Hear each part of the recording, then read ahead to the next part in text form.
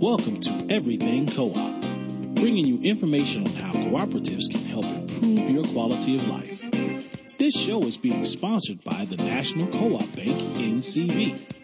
The NCB is dedicated to strengthening communities nationwide for the delivery of banking and financial services for the nation's cooperatives, their members, and other socially responsible organizations. For more information on the power of community ownership, visit ncb.coop. That's ncb.coop. Now stay tuned for your host, Vernon Oakes. Good morning, everybody. This is Vernon Oakes. Welcome to Everything Co-op this beautiful Thursday morning. Looks like we'll get a little rain later today, but that is always good for the crops, if we don't get too much rain, that is. And, this whole year, we're celebrating NCBA's 100th anniversary. They started in 1916, March of 1916. So it's a wonderful year to celebrate the National Co-op Business Association and everything that they have done for U.S. and for their members. Today, we're going to talk about farming, and we have Emily Best on the line with us. Good morning, Emily. Good morning. Thank you so much for having me. And what is the group that you work for? I got to get that name, that's pronunciation down. We're called the Tuscarora Organic Growers Cooperative. Tuscarora. Yes, you got it. Tuscarora, okay. Organic growers. Yes. And how did you guys get started? Well, the group started back in 1988 when 3 neighboring farmers realized that they could be more efficient and do better sales together than if they kept doing it separately. They were each going down to Washington, D.C. to sell their produce individually, and they realized that if they worked together, then they could minimize the trips to the city and offer their customers a wider range of produce. Working together, they can get more done. Exactly. I never knew the risk that farmers have until I started this show about 2.5 years ago. We've had several farmers or groups representing farmers. Can you talk about some of that risk? You got it on the front end, you got it growing, you got it on the back end of it, selling it. Yeah, there's a lot of risk in farming. We can see some of that just this season. The weather has been very unpredictable this spring. We saw some really hot temperatures very early, and then it frosted after that. And that definitely affected some of the crops that the farmers had already put out, especially for some of the growers who do tree fruits. They've invested a lot of resources in starting their season, and when the weather is out of whack, they take a hit. Another risk is that, they plant the crop. They're trying to predict what their customers will want. And if the customers don't show up or they decide they want to go with another farmer's produce, then suddenly, the farmer is stuck with that produce and they might have to lower their price or drive farther to try and sell it.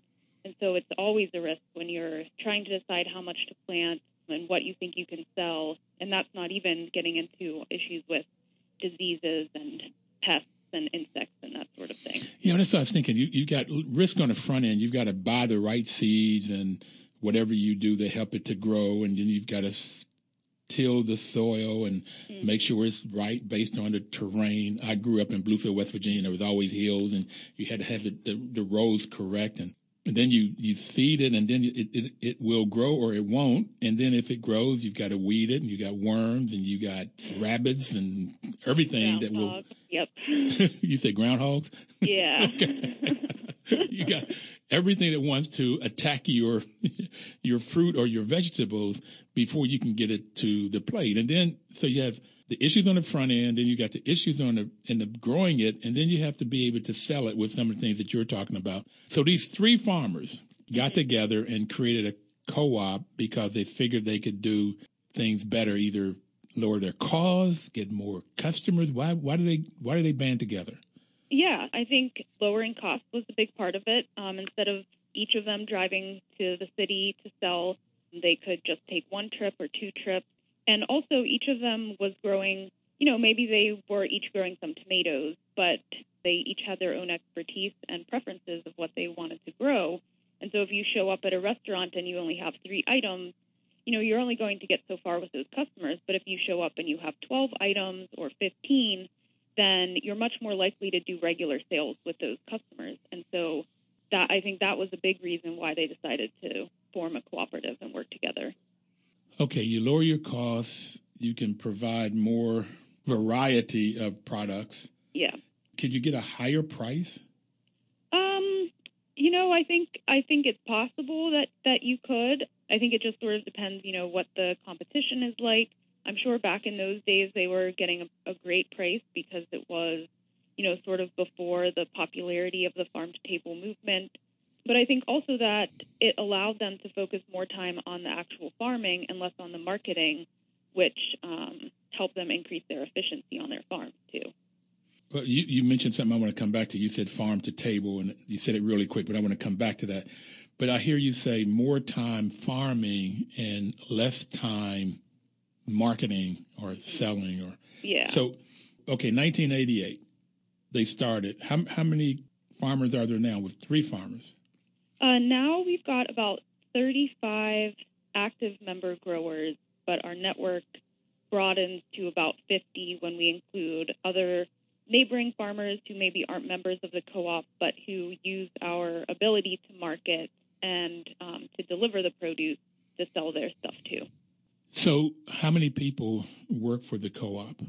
It's variable during the season, but I would say during peak season, about 15 to 18, maybe getting up to 20 in the busiest time of the year. And what about wintertime or non-busy time? Wintertime, it's maybe closer to 12 or so, and most people have reduced hours. Okay, so you got 12 to 20 people, maybe 8 to 20 people, full-time equivalents or something. Mm-hmm. Yeah. So, but what you all do is the marketing side. You find customers and you negotiate pricing with them and delivery and. Mm-hmm. Yep. Over the years, we've built up a wide network of really great customers, restaurants, retailers, other farmers will sometimes buy our produce.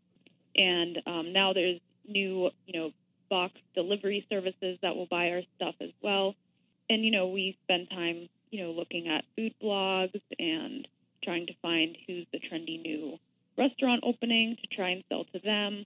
And, pricing is based somewhat on, the competitive marketplace, but also with the input of the growers. Sometimes our growers tell us that the going price is too low, and so we respect their wishes and we keep the price where they need it to be. Okay, so let's go back to this farm to table. What is that? I think it encompasses a lot of things, but I think that in general, it's the idea that people know where their food is coming from and that there are the least amount of steps from the farm to their dinner table as possible. So not too many middlemen. They have a relationship with their farmers, and they are getting produce that's very, very fresh and flavorful.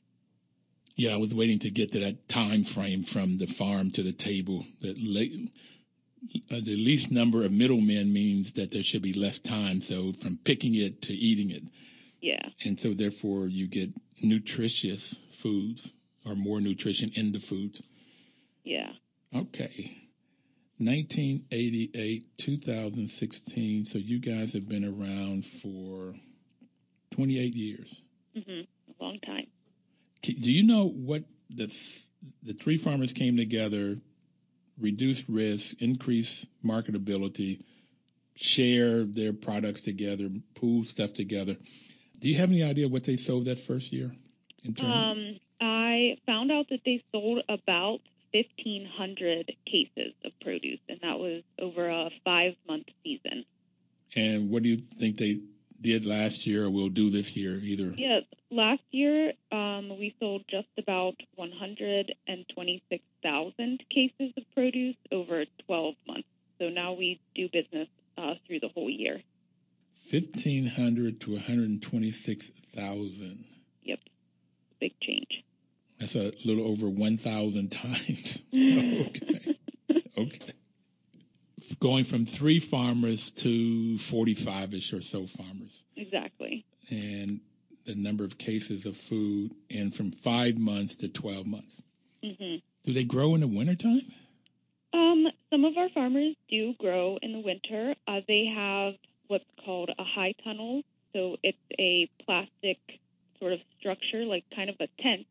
Some of our farmers use heat to warm that space, and others just use passive solar heating. And most of what you can grow in there during the winter is greens like spinach, maybe some lettuce or kale, or mustard greens, that sort of thing. And it grows very slowly, much more slowly than during the main growing season.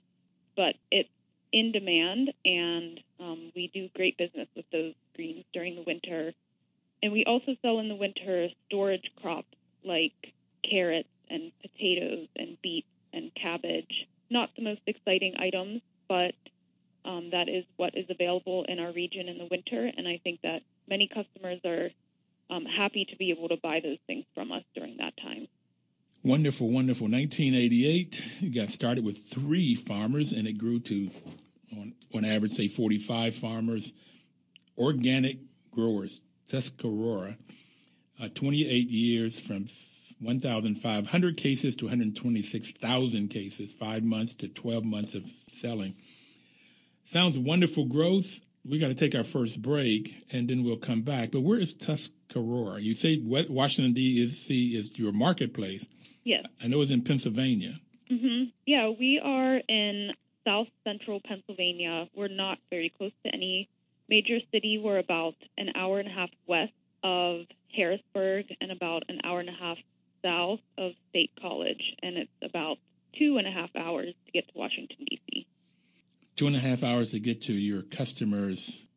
So does that mean they pick the fruit and the vegetables in the morning and you have them on the table in the afternoon? Not quite that fast, okay. But almost. Well, we're going to take a break and come back and talk about how fast you do get produce to the table and the benefits of working together cooperatively.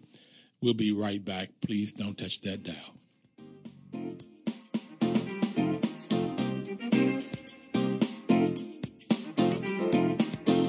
$14.50 WOL.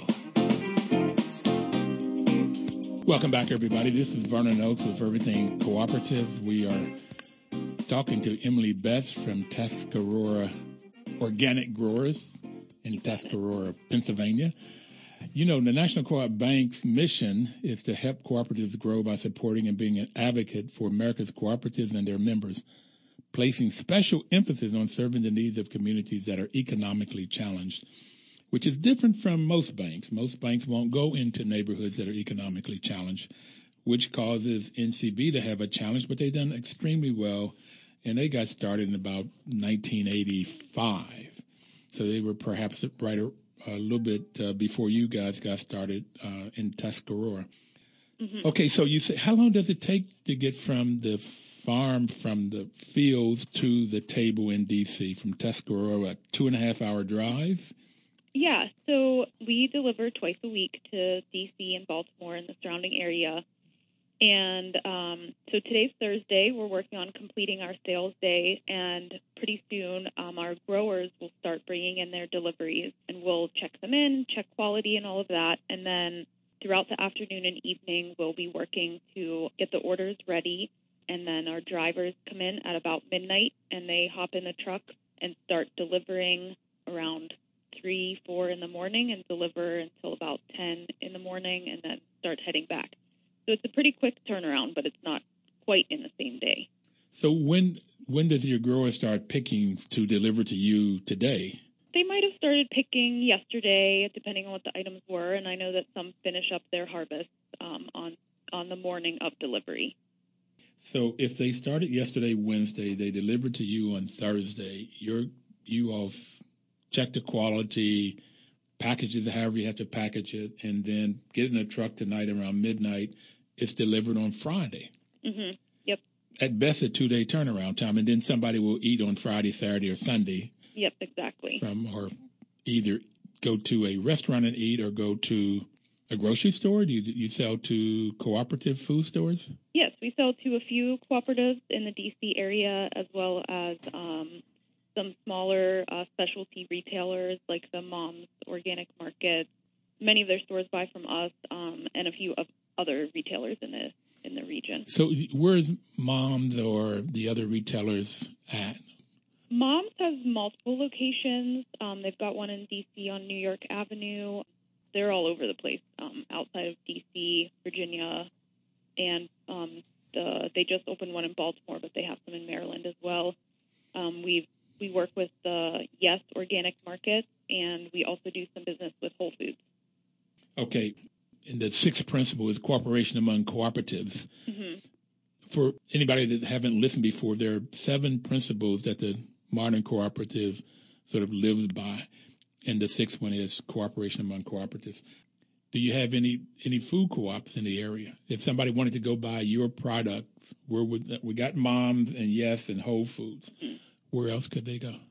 We do business with the Bethesda Co-op, the Glut Co-op, the Tacoma Park Co-op in the D.C. area, and then we also do some business with a cooperative in Pittsburgh, Pennsylvania.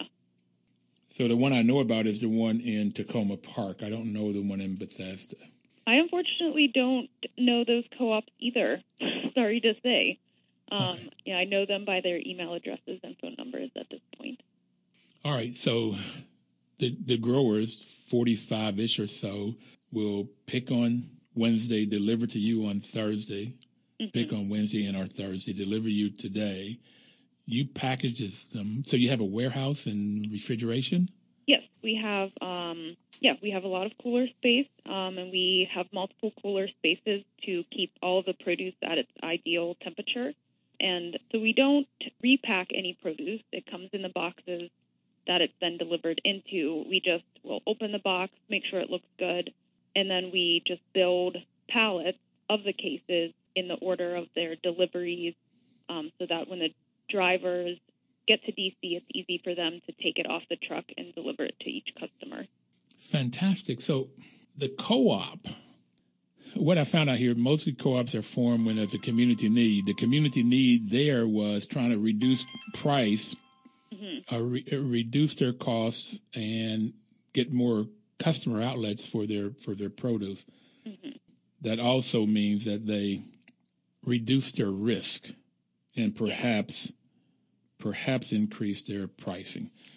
Mm-hmm. But they have, what you've said now, they've got people that are focused on the sale marketing side of their equation, mm-hmm. where you have, from what you've told me, anywhere from 8 full-time people to 20, depending on the season, that will cultivate customers for them and help this delivery process. So you've got the transportation down where the cost is a lot less than if 45 people were bringing their own individual trucks to D.C. You have a trucking system. How many truckers do you have? How many truck drivers will leave there tonight? Tonight we're probably going to send out, I'm just going to guess, mm-hmm. about 3 trucks. Okay.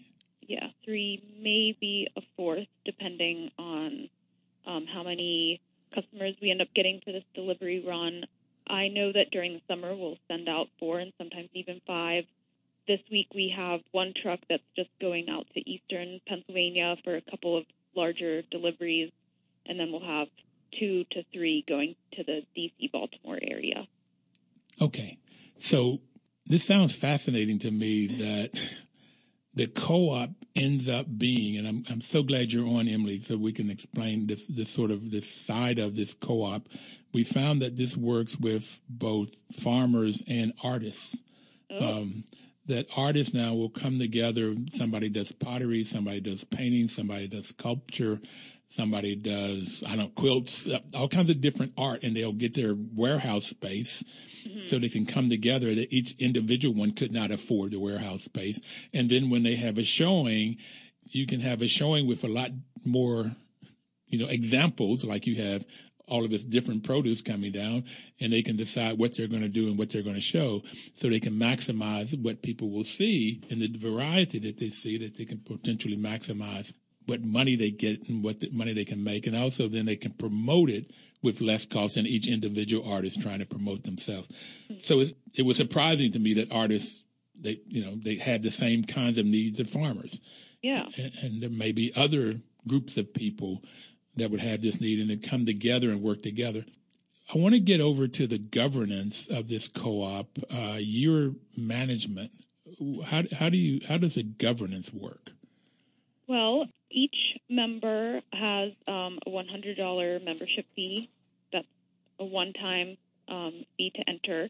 Part of being a member also means that they participate in our production planning process. And so we call that our commitment chart, and it has to do with how we manage what is being grown and how it matches with the demand. And so that is actually a key part of being a member of our co-op, is participating in that production planning process.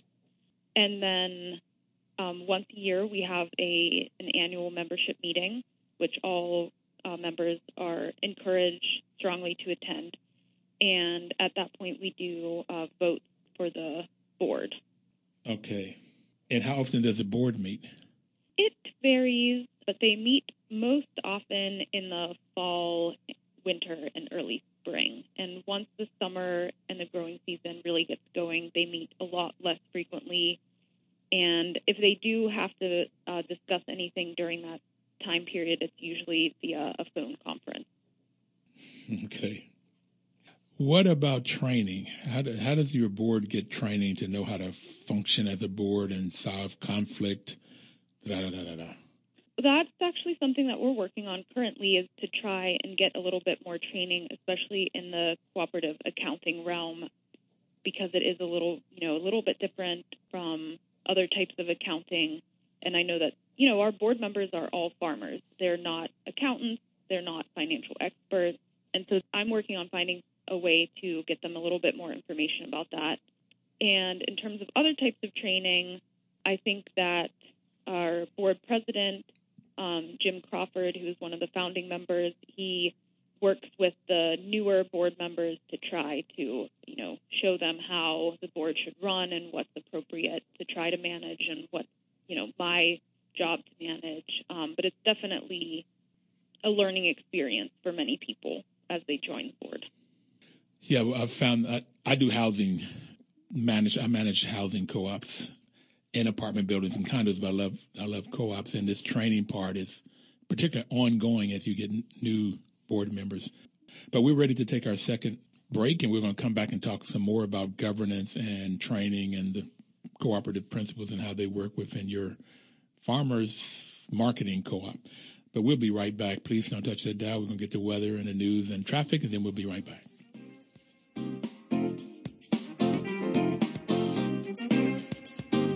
$14.50 WOL.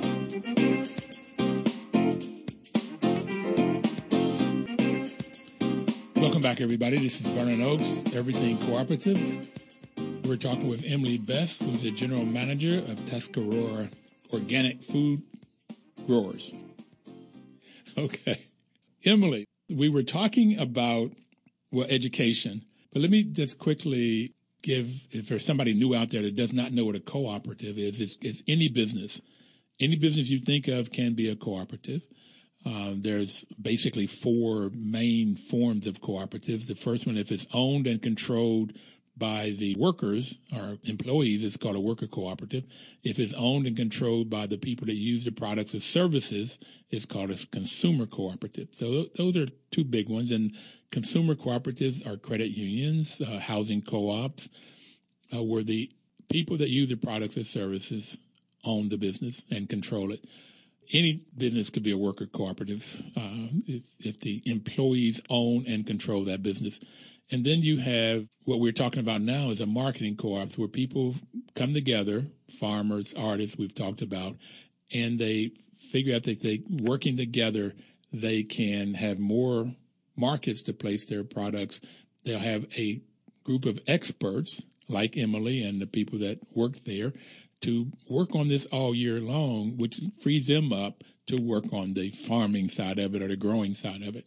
And then there's the other side of this is in the producer side, producer co-ops, where they will buy the products that they need to farm, whether that's seed or gasoline or equipment, whatever they might need, they can purchase together and figure out how they will use those things. And by buying in bulk, they normally get a better product for a lower price.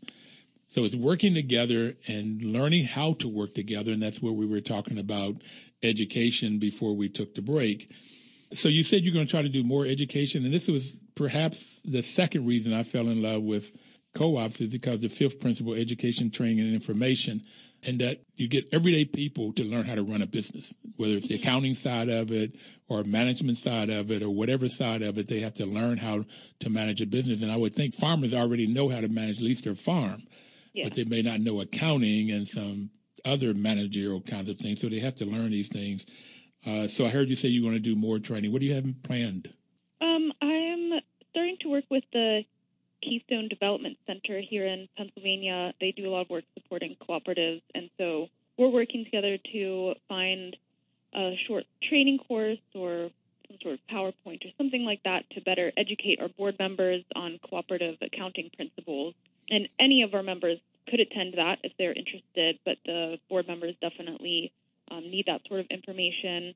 And we also do education and training for our growers. Twice a year in the late winter, early spring, we have crop improvement meetings where we discuss issues that they're facing on their farms, whether it's pest control, disease control, nutrition, different types of methods, weed control, and we share, best practices and help some of the newer growers maybe learn something they didn't know before, and just help everybody to improve what's happening on their farm. Now, do you find that the farmers, 35, 45, 50 of them, do you find that they will share information, or do they sort of like hoard it so that they know that if they tell somebody else how to grow something better, then that's sort of competitive? No, I haven't found that at all. I've found that they are very eager to share because they know that the success of the co-op is on everybody, that if you share best practice and it helps your neighbor do something better, then there's more of that product to sell. We can get more customers because we're not shorting them any product that they want to order. So I've found that our growers are very open with each other, and I think part of that is because, they understand we're all in a cooperative and we're all in it together. And I think also that many of them are neighbors, and they're all operating at fairly small scales, so there's a lot of demand that's going unmet just because our farmers are small farmers and they're not farming huge farms and flooding the market with tons of produce all at once. I felt like I knew the answer, so it was a setup question because that's what I found throughout, no matter what industry we're talking about, is when people are in a co-op, sharing information is like, yes, let me show you how to do this. Exactly. Yeah, you can do this a little bit better if you do blah, blah, blah. And because you're making a decision on what's best for the group as opposed to what's best for the individual. Okay, I love this co-op thing. So volunteer and open membership is the first principle of cooperatives. Cooperatives are volunteer organizations. It doesn't make any difference what the gender, social, racial, political, or religious affiliation one has. It's what's best for the group. Mm-hmm. And so this cooperative thing transcends all of that stuff. And then, you've already mentioned, the second principle is democratic member control. Mm-hmm. And that's one member, one vote. Mm-hmm. Is that you put in $100, you're one member? Yep. No matter how big your farm is or how small your farm is or yep, how much money you have or don't have. Exactly. So that you have total control by their members. Mm-hmm. Yeah, and I do just want to mention that our co-op is, I think it's a very diverse co-op. About half of our membership are Amish farmers. And so, I think that right there it's a very cross-cultural experience for me, working with the Amish farmers and just learning from them and seeing how they farm and how they adapt, without having electricity and that sort of thing. And then of our farmers who aren't Amish, we have older farmers who've been in business for 40-plus years, and we have young farmers who are in their first 5 or 10 years. We have farms that are run by women, which I think is really awesome. We have, different sexualities in our group. I think it's really great because it does show that everybody can come together, even if there are differences within communities where people otherwise would not be communicating or have any reason to do business together. But because of the co-op, they do come together and work together and are successful together. Do you have any African Americans or Latinos? We have one family who is Latino. We unfortunately have no African-American farmers in our group. Part of that is based on our location. It's not a very diverse area, fortunately. But, I mean, we are, of course, open to anybody who wants to join the co-op. Okay. Amish and anybody sexual orientation, that seems interesting that they work together. Exactly. Yeah. Neat. Old and young. Yep. Okay. I had the president of ICA, the International Cooperative Alliance, Dame Pauline Green, on one time, and she said it didn't make any difference on which side of the iron curtain they were on. When they came to co-op meetings, it was what was best for the group. Exactly. The political persuasion or it didn't make any difference.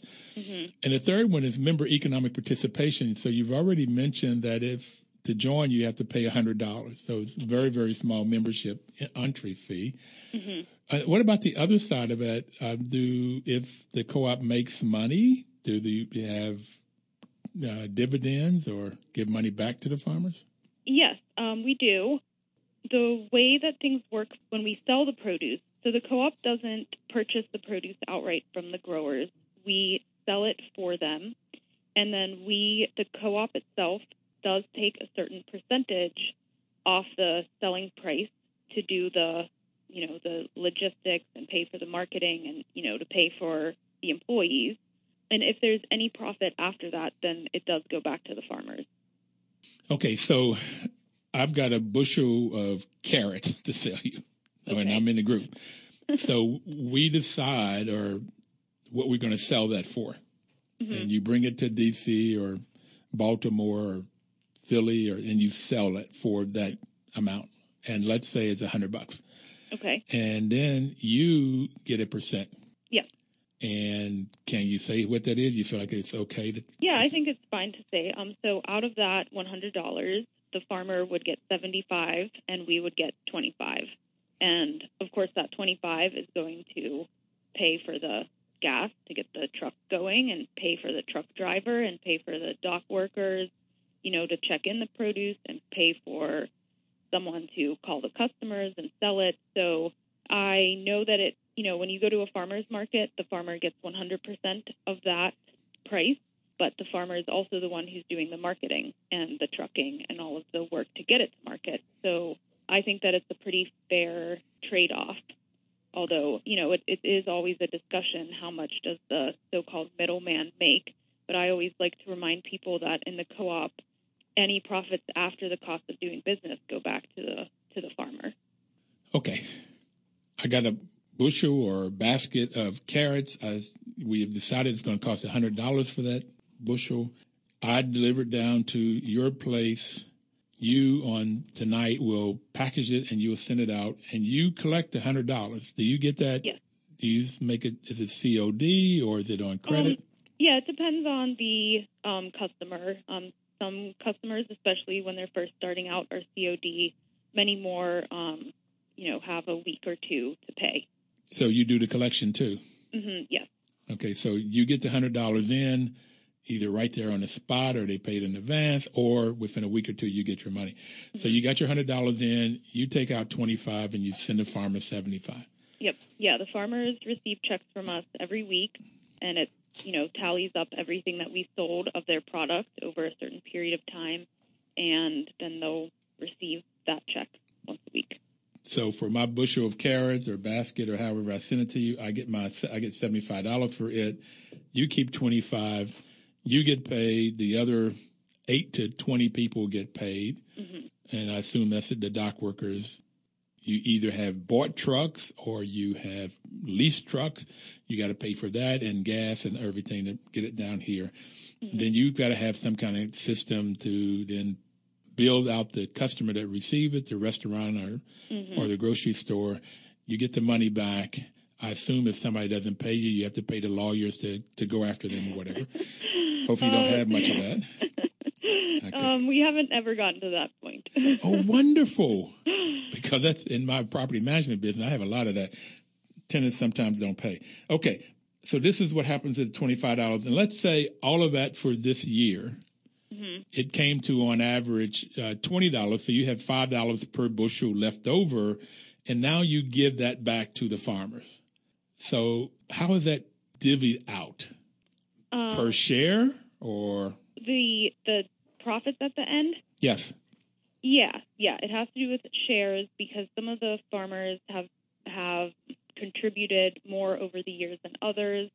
And it's actually an issue that I'm still learning, to be frank about it. The profit sharing, I only saw it happening this year within my first month or so of being hired. And so I was still a little bit confused over how exactly they were allocating the funds. And so it's something I'm definitely learning more about. But I know that it does have to do with, frequently it seems as though the farmers who've been in the co-op longer have invested more. And so we're slowly working to pay off. We'll come back and talk about that and the other principles. We're taking our last break. We only have 15 more minutes to go. It goes by quick. We'll be right back. Please don't touch the dial. 1450 WOL. Information is power. Information is power. This is why the WOL is such a great partner for us to have this show, because the National Co-op Bank is wanting you to get the information about cooperatives so that perhaps you or two of your friends or somewhere between 3 and 5 people come together. They pool their money, they pool their talents and other resources, and they work together for the betterment of the group. And by working together, often the co-ops last a lot longer. They don't fail because there's this training, which is the 5th principle. So we've talked about volunteer and open membership, democratic member control, and member economic participation is what we were talking about with Emily before we took the break. Emily, I only have one suggestion for what I've heard from most people is the more a person uses the co-op, particularly a food co-op, if it's a consumer co-op, the more the consumer uses that co-op, the bigger percentage of the dividend they get back or the surplus. And it would seem like it would be some combination about how much somebody has inputted in over the years and how much they've used the co-op this past year. That would be fun figuring out. That would be, I'm sure it could be some lively discussions around it. Yes. Okay. Yes, definitely.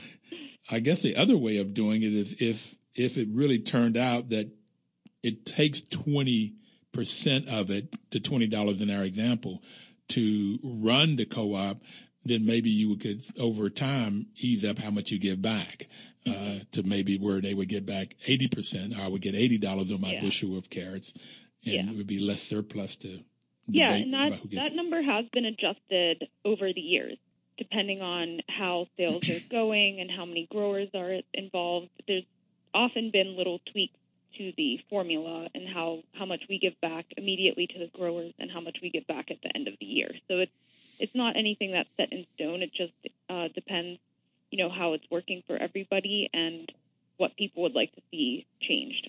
Always a work in progress. Always a work in progress. Okay, so the autonomy and independence is the 4th principle. Cooperatives are autonomous. That's they have to have ownership and control. And I assume your group, working through the board of directors, have autonomy. Nobody else tells them. The government doesn't tell them what to do. There's no bank to tell them what to do. Yep. Okay. Yep. We've already talked the 5th and 6th one. The 5th one is education, training, and information. You're going to look at improving that. I know the food co-ops have a financial section that a board member has to pass a test to make sure that they know the financial piece of a food co-op before they can become a board member. Okay. And that it's needed, and the reason is that the board members have to make informed decisions, and financial decisions is a big part of running a board. Then the 6th one is cooperation among cooperatives. We talked about that one. And the 7th one is concern for community. So how does your co-op work with that principle? I think that principle is embedded in our mission. All of our farmers are certified organic, and so they follow the practices outlined by the USDA's organic program. So that means that there's only certain types of chemicals that they can use and only certain ways that they can use them. And so because of that, we are taking care of the natural environment around us. And we live in an extremely beautiful part of the country with mountains and rolling hills and valleys, and it's very green this time of year. And so all of our farmers are trying to do the best they can by the land that they have. And then we also believe that having a strong farming community in the rural parts of our country helps the communities in those areas. You know, we can see just by the number of jobs that the co-op is able to support in an area where there's not a lot of good employment options. We are able to offer some good employment. And as are our farmers, they also hire people to help them harvest and take care of their products. And so, I mean, I think that those are two really big parts of it. In addition to feeding, you know, the urban areas where we sell really, really great fresh fruits and vegetables. You know, it's interesting when you talk about that beauty. I'm from Bluefield, West Virginia, and I was there this week. Matter of fact, I just got back last night for this program. But I also went to Penn State at State College. Oh, great. And I would love to get up there someday. In Bluefield, they have a farmer's market on Fridays now. They've just started maybe 4 weeks. And I met a gentleman in McDowell County, which is one of the poorest counties in the U.S., but they're starting farming, and they are a co-op. So it was interesting talking to them down there, and the beauty. I would love to get up there, and I might get up there and visit with you one day. Yeah, definitely. Somewhere I saw that your strawberries are not doing well this year. Yeah, we had a very short season for strawberries this year. I don't know what happened. I think just a combination of various weather factors meant that the season was about a week, maybe 10 days shorter than it should have been. It's very disappointing for the growers and our customers because everyone really looks forward to that season. I saw it on your homepage. That's what it was. Yeah. Tuscarora Organic Growers. Mm-hmm. And that is TOG.coop. Correct. If you just go on www.t, you don't have to spell Tuscarora, O for organic and G for growers, .coop. Mm-hmm. And you can find out information. And if you're a restaurant or you want to buy their products, this is a way that you can go on their webpage and find out all about them. And is there any other way, a phone or email address you want to give people? Yeah, folks can email me. My email is G as in girl, M as in Mary, GM at TOG.coop. And our phone number here in the office is 814-448-2173. And we're always happy to talk to new potential customers and get them set up in our system and ready to order. So Mary is also general manager, GM yes, exactly. at TOG.coop. Yes. Okay. What have you learned being the general manager of TOG? Wow. I've learned that there's just a lot of communication to do. That's what I've learned the most. There's so many people involved in the co-op. There's all of the growers, and then there's the employees who, do the day-to-day work, and then there's all of our customers. And I feel like that is just so many people to be in almost constant communication with almost every day, from talking to the growers about what they have to offer and then talking with the customers about if they're interested in those products and working with the employees to figure out the best ways, to get that product to those customers. And sometimes I feel like all I do all day is communicate, whether it's by email or by phone. But it's so important for the functioning of the co-op to have open and clear communication for all parties so that everybody knows what's going on and can keep everything moving smoothly. Well, you're sounding like that you're talking about part of the values. Cooperative members believe in ethical values of honesty, openness, that's that communication, social responsibility, and caring for others. They're based on the values of self-help, self-responsibility, democracy, equality, equity, and solidarity. But that openness and transparency, that's making sure that everybody knows what's going on, is vital for any business, but particularly for a cooperative. Yeah, definitely. Do you like what you do? Oh, yeah. Yeah, I love it. I really love I was working at farmers markets and on one of our member farms prior to coming to the co-op, and I think that there's just something really wonderful about being able to grow really beautiful vegetables and then sell them to people who are excited and happy to be able to buy them from a local farmer in their region. And, I think it's a really great position to have and to be able to help the farmers sell more and continue their livelihoods makes me feel really great.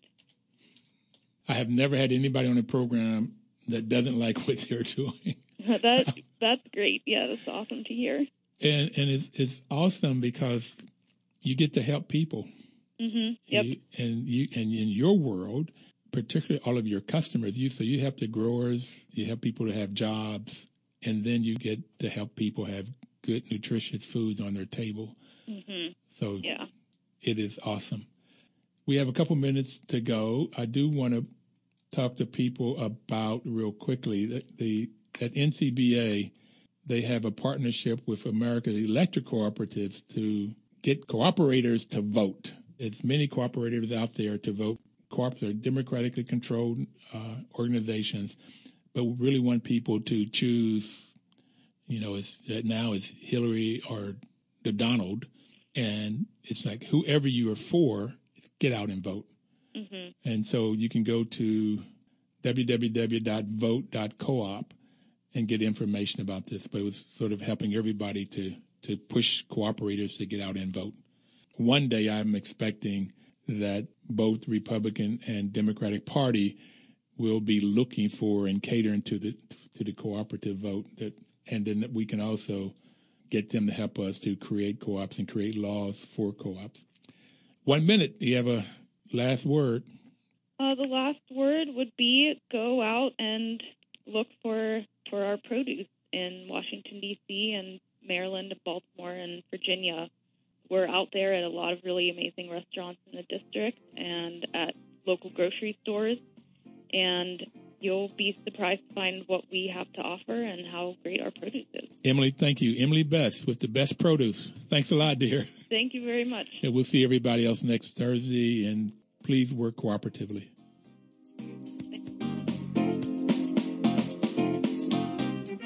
1450 WOL.